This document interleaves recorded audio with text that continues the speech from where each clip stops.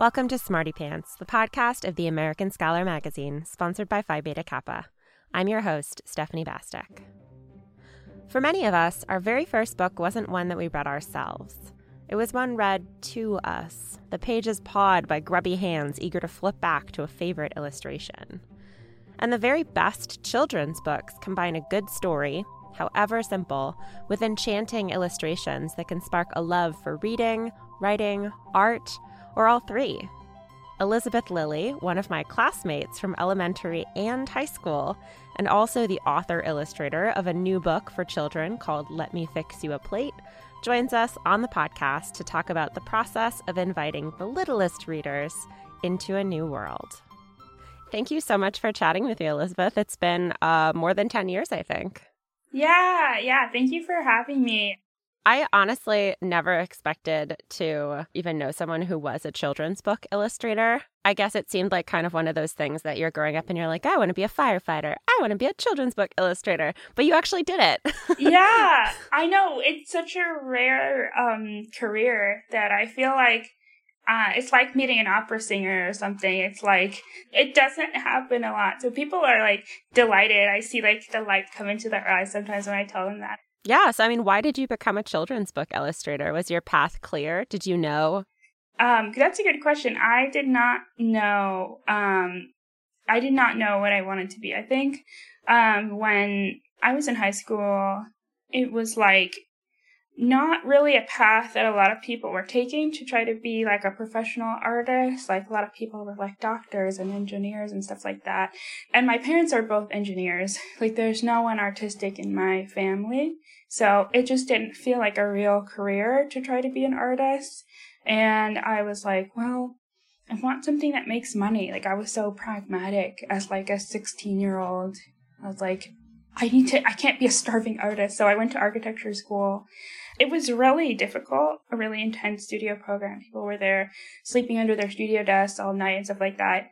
And I just didn't see my future in that career. Like the goal is to be hired by like a really prestigious architecture firm and make like really fancy buildings for like really rich people is like the pinnacle of achievement. Like I didn't think it would do that much good in the world for me to become a great architect.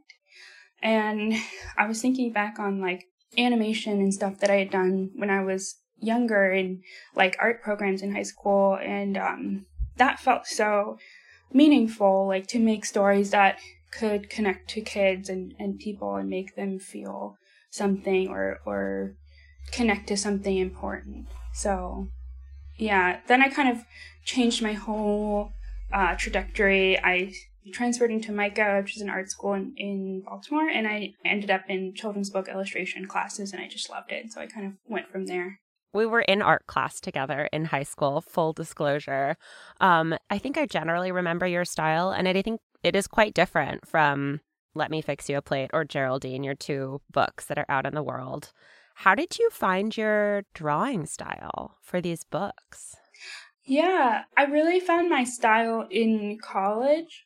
I kind of ended up returning to the kinds of drawings that I did in middle school or in elementary school. Like I used to draw like cards for people when I was really little, and I would have these characters that were like little mice or little sheep, and they were kind of like sketchy and like the lines didn't quite connect.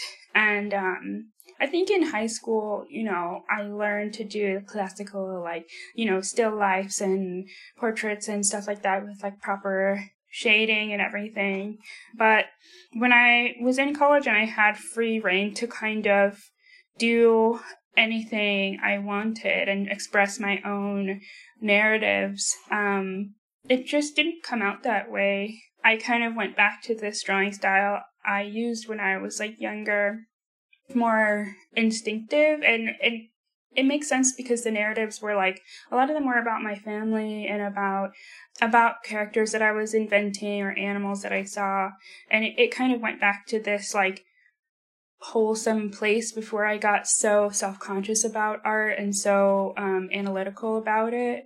It just felt very natural. I didn't have to think about it so much. I was more like present in like the feeling of what the story was about or was expressing. And I'm still very much that way. Like sometimes when I'm drawing, I'll just like close my eyes and like feel the pose or feel what I think the character is feeling. And then I'll just draw quickly. So I think a lot of people have a lot of trouble connecting to that instinctive place, and I'm really glad that I just let myself relax and just do that. And it really gives me a place to always come back to, because there's always new emotions to express in the work. I think it also makes it really accessible for that, 6-year-old reading the book. Think back to like The Wind in the Willows or Winnie the Pooh, and I definitely didn't feel like, oh, I can do that. There is something to looking at something that feels like loose and natural and like very obviously colored in by a real human hand that might make a child reading it feel like, hey, I can do that. Yeah, I mean, I hope so. It's like something that I didn't intend exactly when I was like figuring out my drawing style, but I think it makes my style perfect for children's media, because you're right, they're invented worlds that I'm making, but to a lot of kids, I think these worlds make perfect sense because it is something that they could draw. It is something that they could imagine in their own like little pieces of paper or notebooks. So I think they can have an entry point to it that maybe some more realistic or like Baroque art in an art museum, they can't feel that connection as much. Mm-hmm. Yeah, I mean, your first book, Geraldine, was about a giraffe and the human friend she made at school. You're obviously not a giraffe, but I do remember that you were on the quieter side in elementary school. So how much of that book came from your personal experience? Oh, I think a lot of it. I think I didn't know it when I first started inventing that character. Like, she was just a giraffe that was just awkward and didn't fit into things and was too tall, and it just I was always a little taken aback that she didn't fit into something that was around her. But it was only later, kind of rewriting the story, that I realized it was so autobiographical. Because I'm Latina, my mom is Colombian, and I also come from a very conservative and like religious family. And I think in school, that was just different from a lot of my peers. I was in a lot of settings that were very white or very liberal in a way that didn't feel familiar to my home. And I'm also plus size. I'm like bigger than a lot of my friends at school. Like there were just different ways that I felt different. And the way that I always was able to kind of settle into a new place. I also changed schools a lot, and I was very shy, so that didn't help me feeling always a little different. But the way that I sort of felt comfortable in a lot of places was just by making like one good friend that I could really be myself around. So that was kind of where the book came from. And it was also important for me to not end the story with like a perfect wrapped up ribbon of like, well, because you have a friend, everything is perfect now. Like in a lot of scenarios, like you will be different forever. Like there's nothing that can change the fact that you are different, and you will probably always have moments of discomfort with that. But if you hold your friendships close, then hopefully that can help you kind of navigate around that. I mean, how do you write a story for kids that is authentic, that draws from that personal experience, but doesn't feel like cheap or hokey? That seems incredibly difficult. It's a really hard balance, because it's like on one end of the spectrum is like superficial and sort of talking down to a kid, or just staying very on the surface of things, or too light. Or on the way opposite spectrum is like a memoir and like going so heavy and deep that you're processing it as an adult and it's beyond the entry point of how a kid understands the world. For me, I like to reference darker times and try to be really authentic about hard emotions, because kids experience so much more of hard emotions than I think adults give them credit for sometimes. And they feel deeply sad or hopeless or whatever it is, alone, more than I think you remember feeling when you're an adult looking back on it. So I want kids to be able to see themselves in these harder emotions in the book, but it does have to have this lightness and fun and sweetness to kind of make it not so heavy. So honestly, that's really tricky. It is something that I wrestle with in new books all the time. So I think just drawing helps. Like, it helps that I'm an illustrator and a writer at the same time. So a lot of times I'll think about these darker themes or backstories in my head, but draw the character doing things, like doing very active things, playful things, and then kind of make the writing and the more lighthearted kind of drawings of the character like fit into each other in a kind of a puzzle. Mm-hmm. So it's very hard. Yeah, I mean, how common is it to be like the writer and illustrator for your own books? I imagine it changes the process quite a bit. Yeah, a smaller quantity, I would say, of books that are written and illustrated by the same person. For me, I always considered myself a writer and an artist almost equally, and a lot of times I felt more comfortable writing than illustrating, like especially because I came from architecture. I felt like I was playing catch up on what it means to be an illustrator and an artist, and feel really confident in that voice.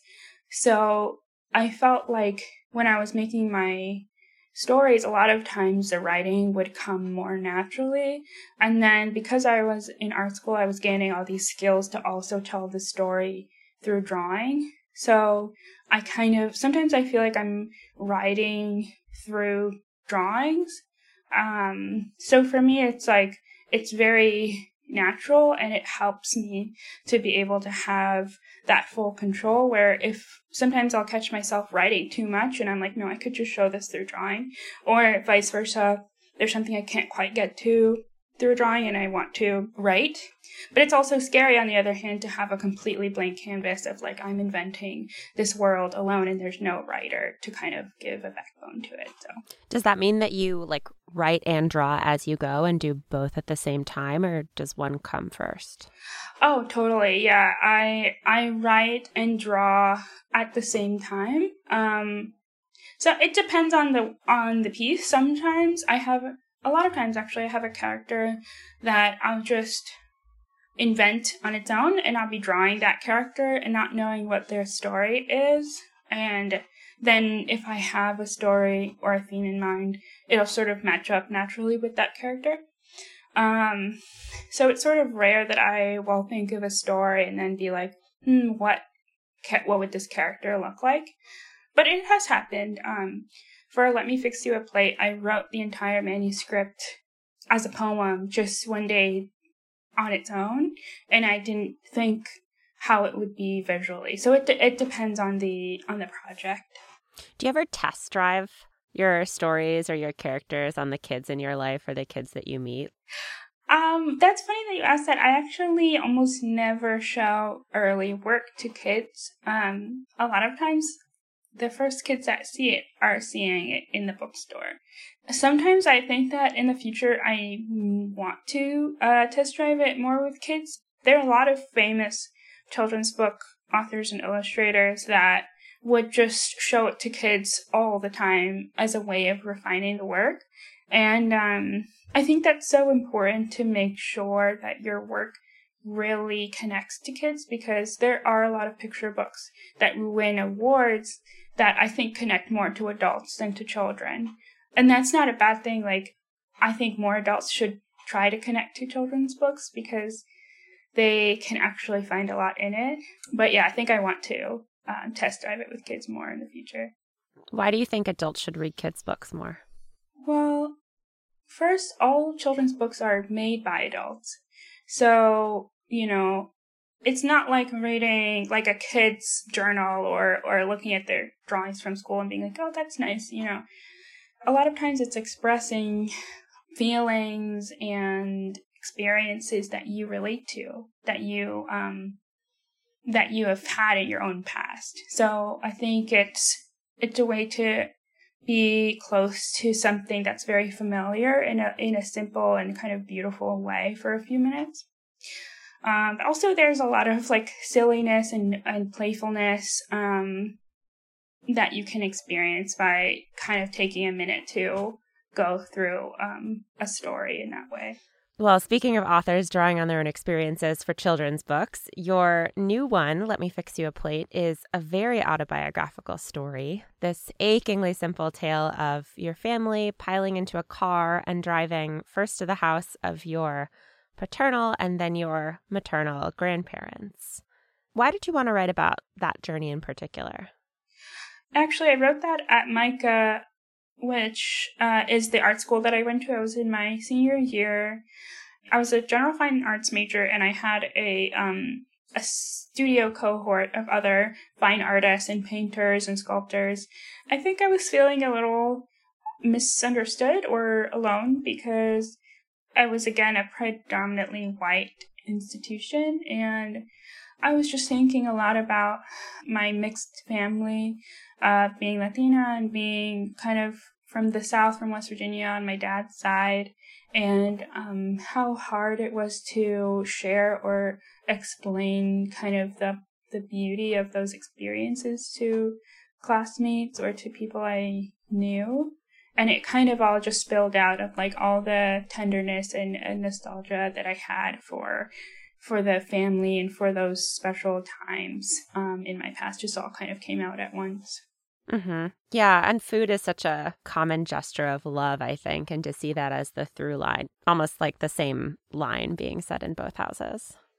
Yeah, I think that's something I've thought about for a long time. Like, I didn't speak Spanish, and my grandparents almost only spoke Spanish. And the same with my grandma from West Virginia. Like, she spoke English, but I think I also was very shy and wasn't sure how to connect with her sometimes. But food was always the way that love could come through. So even if I didn't know what to say to my grandma, my West Virginia grandma, she would, give me a plate of vanilla cookies, and we both knew that we loved each other. It was just always a way to speak to each other. We have links in the show notes to Elizabeth Lilly's new book, Let Me Fix You a Plate, as well as her first book, Geraldine, which is about a giraffe. The American Scholar's assistant editor, Jane Ross, also compiled a list of her favorite children's books for slightly older readers last year, so there's a link to that as well. We'll be back next week. Till then, take care and stay sharp.